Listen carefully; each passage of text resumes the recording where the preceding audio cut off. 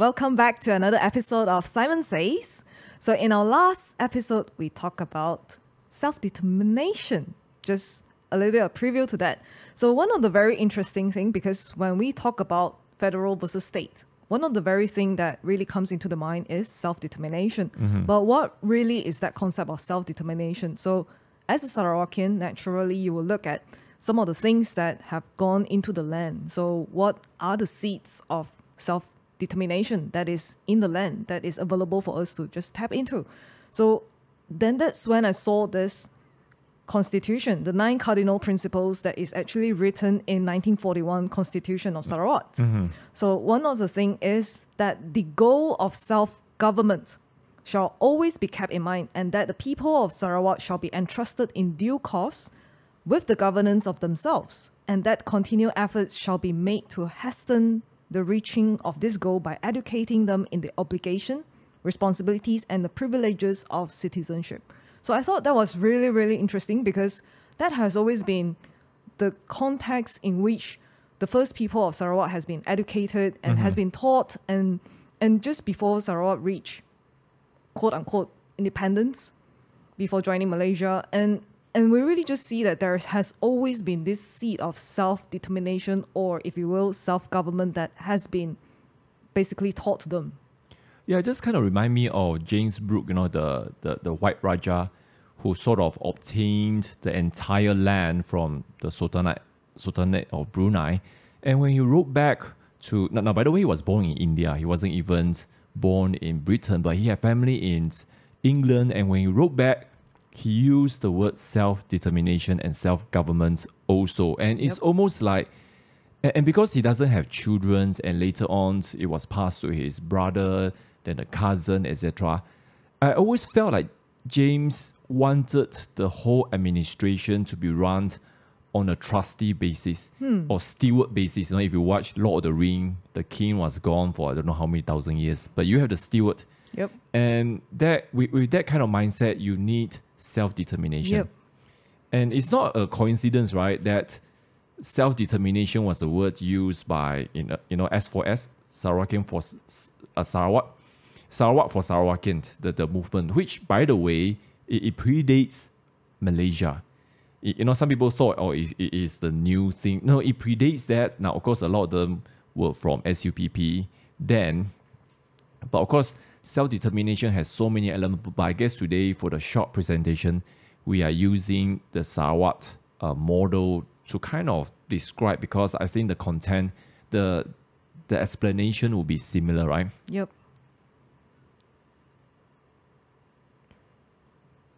So would you think that this is a concept that is very similar to Malaysia, or like in this context, Sarawak for Sarawakians?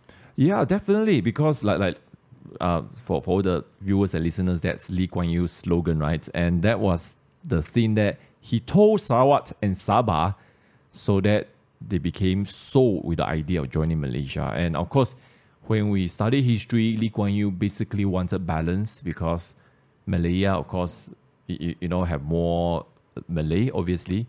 Then Sabah and Sarawak have more non-Malay, and you can balance out as a nation. I think that was probably his intention. And I mean, we don't want to talk about his personal ambition to be the ultimate kingmaker, right? But he wanted that, and I think the slogan Malaysia really resonate, right? Because it's like, hey, I have a role, I have an opportunity to shape my land and my country. And I think that's maybe how he got the Sarawak people to enough Sarawakian leaders to come on board. I think that is also one of the propaganda and also sentiment that was felt during this GE 15. Basically, it's like we don't put certain people's right above another people group. Then after that, you basically just push for what's best for Malaysia first. Almost like what's the famous quote? Ask not what your country can JF do for Kennedy. you. Yeah. So I think it's really going back to that principle of basically people just see what they contribute to the table. It's very interesting you mentioned about GE15, because it's almost like a reversal of the state elections in terms of the voting pattern. Yep. In terms of now, of course, to be fair, the the whole Sarawak independence discussion is not so much a federal discussion, and a lot of people recognize that, and they think of it in terms of, look, we don't want another Perikatan Nasional, we don't want a Sabri, we don't want UMNO. So because of that, so people can kind of differentiate the two worlds, I guess. Yep. And of course, the recent analysis of Sarawak voters was there was a huge swing to Pakatan Harapan from Sarawak, from the native, which was quite interesting. And now of course, I think that the pro-independence will always struggle in a federal fight because it's not really their arena, you know. So then of course, restrictions was taken off and things like that in terms of travel. So a bit hard to make a final analysis, but I do agree with you that people kind of think of the bigger picture and let's just rally around so that we don't get another banana government. I don't know what's the right word to use. I guess people are fed up with identity politics as well. Mm-hmm. But then also that really goes back to who do we identify ourselves as? Do we identify ourselves first as a Malaysian, or do we identify ourselves as Chinese or certain other people group? Now, Lara, of course, you know me that, you know, even though we know, we heard the arguments, and we also consider, look, it is a possibility of independence and things like that. But one of the reasons I myself, and I believe you are also in a similar camp, we are not so enthusiastic about the whole thing, was because we believe that the self-determinations of the Sarawak people will help the whole federation. Yep. It will help to balance all the racial, religious rhetoric that has been happening, and together we can become a greater rainbow nation. So that's one argument. Now, I totally understand when people say, look, well, we were cheated into Malaysia, and now we want out. We want reparations. Reparation, and I mean, that's another huge topic. And I think there is validity, but then we have one issue here. It's like husband and wife. You know, I use this analogy. I don't know if people will be offended by it. And it's like somebody said, I've been cheated into the relationship for whatever reason, but then continue in a relationship for 40, 50 years. So I'm not saying that the cheating was not right or not real, but I'm saying that those 40, 50 years has impact over the overall discussions and remedy. It's not as easy as you say, okay, cheated, let's move out now. What happens to the 9 children? What happens to all the asset we have over the years? It's not so straightforward. You know what I mean? Yep. I think one of the concepts that was missing in discussion concerning self-determination is the accountability of all our actions, because every action has consequences. So how the previous generation, how they voted for the current government, I mean, because like what you say, this whole concept of Sarawak for Sarawakians predates independence. So that concept has always been there. It's just that, but true and true, you have been in bed with big government. You just like the whole idea of having a huge power that is vested in the federal government. So how can you then, after that, like so many years later on, then you say, no, actually, we don't like it. Actually, we were being cheated. Actually, so it looks to me like you're just transferring a centralized power from the federal all to the hands of Sarawakian government. And I'm not sure if I really like the current Sarawak state government. Yeah, that's the feeling I get also when we're talking about feeling and impression here, right? You know, when they talk about, look, you know, why do we want independence? Is because there's so much money there that's being kept, that's being held by the federal government. There's so much resources that's being monopolized by Petronas. We want it for ourselves. All valid and legitimate discussions. But the impression I get for at least for people who are pushing for this is that transfer the power to us. We can be better trustee, which they may be better, but in terms of the discussion of big versus small government, it's like you're transferring, like you say, just transfer to another big government. But whereas if we truly understand the concept that James Brooke talked about, self-determination, self-government, I think there has to be some sort of power back to the people. And that's why I think this might be a right time for me to just read. You know, this is a remark made by SGPP ex-chairman Ong Ki Hui on the day Singapore left Malaysia. Now, we talk about this in season 2, the days of future past. 9th of August 1965. And the speech was made in Sarawak Parliament, okay? And, he said many things, talk about the London Agreement and say, look, London Agreement is a negotiated agreement, Malaya, Singapore, we know that. So basically, he's trying to say, look, we have a right to leave. Now, let me just begin the quote, okay? The last part, he say, quote, have we no right to be consulted? Because they were not told that Singapore was leaving. The future of all territories which were colonial territories must be decided by self-determination. See, this is not a word foreign to them. In this case, it is arguable whether in the first place the people agree wholeheartedly to the arrangement. You see, they're going back to the whole discussion. We never agree to join Malaysia. And of course, there are a lot of incidental evidence, but it seems that the record are not really there. Did they do a referendum? I remember in the same gathering, they were trying to push Kowloon Lingkam to do a referendum. And he was agreeable, but then the next thing, we don't know what happened, and emergency came to Malaysia. Were they, did someone put a pistol on their head and just say, submit or die? I don't know. It seems like that. Why is it so silent? And then, it's like you want to push it back to the people. I would therefore urge the government to think seriously of the step which it has now taken by starting what the honourable member has very correctly stated to be the beginning of the process of disintegration of Malaysia. End of quote. So I think the spirit behind this fiery speech was correct. It's like, if we ever want to decide on the fate, in terms of living, the Constitution, by the way, is silent on succession.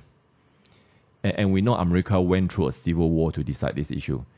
So what's your view? If a state, now of course some people argue only the original participant can leave. So that means Malaya, Singapore already left, Sabah, Sarawak. But what's your view in terms of the process? If we use self-determination, that means I think referendum is the most, it's the most transparent and legitimate method. Well, but that's sort of going back to like Scotland, right? Leaving UK. Yeah, they had it and they didn't vote to leave. Yeah, so I think it's not as straightforward. Yes, referendum might be a good way forward in terms of just see what are the people thinking of this whole idea of leaving Malaysia. Now, by the way, let me just interject briefly. The whole idea of referendum, it actually has a few safeguards, okay? First, the government must agree to referendum. So that means the first level of safeguard is the state government. Yep. The voters chose the state government. So it could be, for example, David Cameron promised a Brexit referendum, and when he won so easily, he had no choice but to, he thought he was losing, that general election. And he won, and he reluctantly did it, and they chose leave. So it's like, so you have one safeguard. Then the second safeguard is the actual referendum. So it's not something to be taken very lightly, but you have a few stages you want to go through. But we are not even given that opportunity. We have not even changed the state government, not even one time. So do you think that is a prerequisite before people can even decide what level of self-determination they want? Yeah, of course, you test it by the law. You test it by the available avenue that there is. So win election first. Yes. You have to show that you have a certain amount of approval, if you will, from the people. Yep. That right that is being given from the people, that they say, yes, we are ready for this path of self-government. We are ready for more obligation. We are ready for more responsibilities. So, but I think people don't really understand the whole implication, just like how Brexit, they have to negotiate for so long in terms of the economic obligation and how is it going to be like, how the traveling is going to be like. There are a lot of things that have to go into the thoughts. And it's not as straightforward as, look, if we decided to leave, we take back all the petroleum, what happened to all the laws that have been drafted that gave away the rights? You know, how do you even reverse that? So that's why it has to be. Yeah, I mean, at the very least, I would say you have to have a government that wants to consider this, then a referendum, and then a negotiated exit. Now, of course, the pro-independence one, they put down many options, but one of the options they are really passionate about is unilateral declaration of independence. Now, why they say it can be done? Because they say Singapore did it. But by the way, do you know that Lee Kuan Yew had a special cabinet meeting? The whole minutes was classified. And then I don't know how many years after he died, it was declassified. And he said, look, the unilateral declaration was negotiated for almost 1 year with Malaya. And basically, the final decision was, you declare and we let you leave. That, to me, is not unilateral declaration. That is a negotiated exit that saves face for everyone. Yep. Now, I know some people will say, oh, that's not the legal position. Well, people can argue what you want, but I'm just saying that, look, it's not so easy to just say we want out unless you have a few aircraft carrier backing you up and you are prepared to fight. Yeah, exactly. I mean, because is the whole state, is the whole region ready for war, I mean, what if it comes to physical war? Yeah, I don't think we are. But at the same time, I feel like the spirit of self-determination has been fanned. And now we talk about general election, state election, 5 years, vote 2 times, and even people find that too tedious. And now, of course, with those of us working here, flying back to East Malaysia, it's costly, it's time consuming. A lot of people cannot do it. We understand. But what do you think of local election? Maybe that's a stepping stone for people to discover whether they even like the idea of self-determination. I mean, it's easy to say you like, but when you have to be responsible for many actions, are you going to be so passionate? But I guess it really comes to, there has to have a time whereby people will really just be accountable for their actions. Mm-hmm. And it really starts from local election, because where else are you going to start from? I mean, you're not happy with the condition of the infrastructure in your state, in your district, you find your local councils. And then what will make it very, very powerful is that you vote these people in. Yep. I mean, they are answerable to the voters. Just like how we have it in state election, we have it in federal election. So why can't we have a local election? That's my view. Yeah, we should definitely have it, because that will really... But I mean, just to digress a little bit, why no local election is because whoever is in power, regardless of whether you're Pakatan, Barisan Nasional or Pakatan, I think they're just afraid to lose power. Selangor, after 10 years of taking over the state government, refused to have local election. Now, of course, they will say, oh, it requires an amendment at the constitutional level, and which is true, but even now, there's no effort. And of course, they can say, oh, we're in a unity government, our hands are tied, and things like that. But I felt like if the political leaders, especially from Sabah and Sarawak, are genuine, now the reason I frame it like this is because I feel they are not genuine. In wanting independence, they should push for local election. And GPS is really at the strongest bargaining power ever in terms of forcing agenda. But they're not going to do that because I think they know they might be rejected. But ironically, I would say GPS has done a relatively good job in local election. I mean, would say that the council run by them historically has been quite efficient, and they make things profitable, and they don't require a lot of injection from state government. So I mean, you have done well. Why not? Took a gamble and see people will choose you or not. But of course, they are very afraid of playing out at a fair level, even level kind of competition. Yeah, exactly.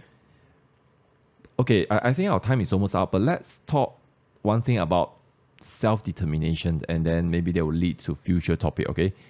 Now, you were mentioning, self-determination. Is it similar to the MAGA movement? Yeah, I mean, I was wondering, because the concept of self-determination, self-governance, it really requires you to just basically get your hands dirty. Yep. I mean, not the government. I mean, not the elected officials only. I mean, but literally the people that has to right? Really just get the hands dirty and really just be ready to fight, like whichever things, like the things that you don't like education, transgenderism, like all these sort of things, drag queens in the States, then you have to like go in and basically do your job. Yeah, it's really interesting. I find that, you know, in the United States, so many things are out for election, you know, even school board and even district attorney and things like that. And I mean, of course, the big news today we're recording is that President Trump has been indicted, right? And now this is related to this because on one hand, yes, the district attorney are voted in, their campaign and things like that. American system has the most check and balance. But you see, all the check and balance in the world is going to be irrelevant if you don't put people who will respect the rule of law. So that's still the thing. But still, you have a system, it is good. And, you know, you talk about education because I think some of our listeners and audience might not be familiar with the American system. The school districts, they have board and you can actually put in if you want to change certain educational policies or all the things that are happening with the transgender, with all the very aggressive open sex kind of agenda.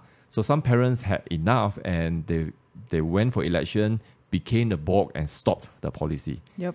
I think that's a great picture of self-determination. And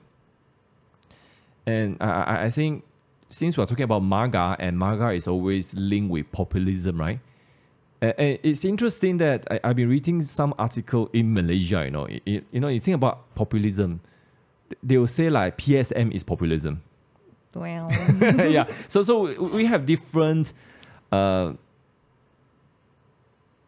definition, interpretation. But here's the thing we want to end with. We're not going to answer, but it's going to be one of our future episodes. Is populism the same as welfare state? Maybe you want to give one or two comments, or you want to save it for next episode? No, I think when it comes to welfare state, I can't help but really just think of deep state. I mean, seriously, there's that sort of linking that somehow just like my brain. So it's like because equals deep you do state. welfare, so people become dependent on you, then you can control them. Yeah. I think like what we have done in the political compass episode, whereby do you how much intervention do you want your government to put into your lives? But also the fact that with more power, I think there's just that opportunity for deep state to really just run rampant. And then you're just giving all your rights away to them. Because it's like in exchange of all these benefits that you're getting, you are exchanging away something else because it is a transaction. But what do you say to people who say, look, populism is basically like protectionism? Yeah, I would say somewhat, yes. So you would differentiate that from welfare because it's different kind of governmental intervention. Yeah, I would say you are defending your individual rights of freedom. Mm-hmm. You are defending your borders. So all these things, I don't think it goes against the fact that you need a government to control. But how big is the government or how small is the government to run all these things efficiently? And you can definitely differentiate that from welfare because welfare is just hand out, and more hand out. Okay, that will be an interesting discussion, but a preview for you. We're going to talk about, populism versus welfare state. I don't know, maybe in the next few weeks to come. Yep. All right, so that's all the time we have for today. So that's it for now. Bye-bye. Bye-bye.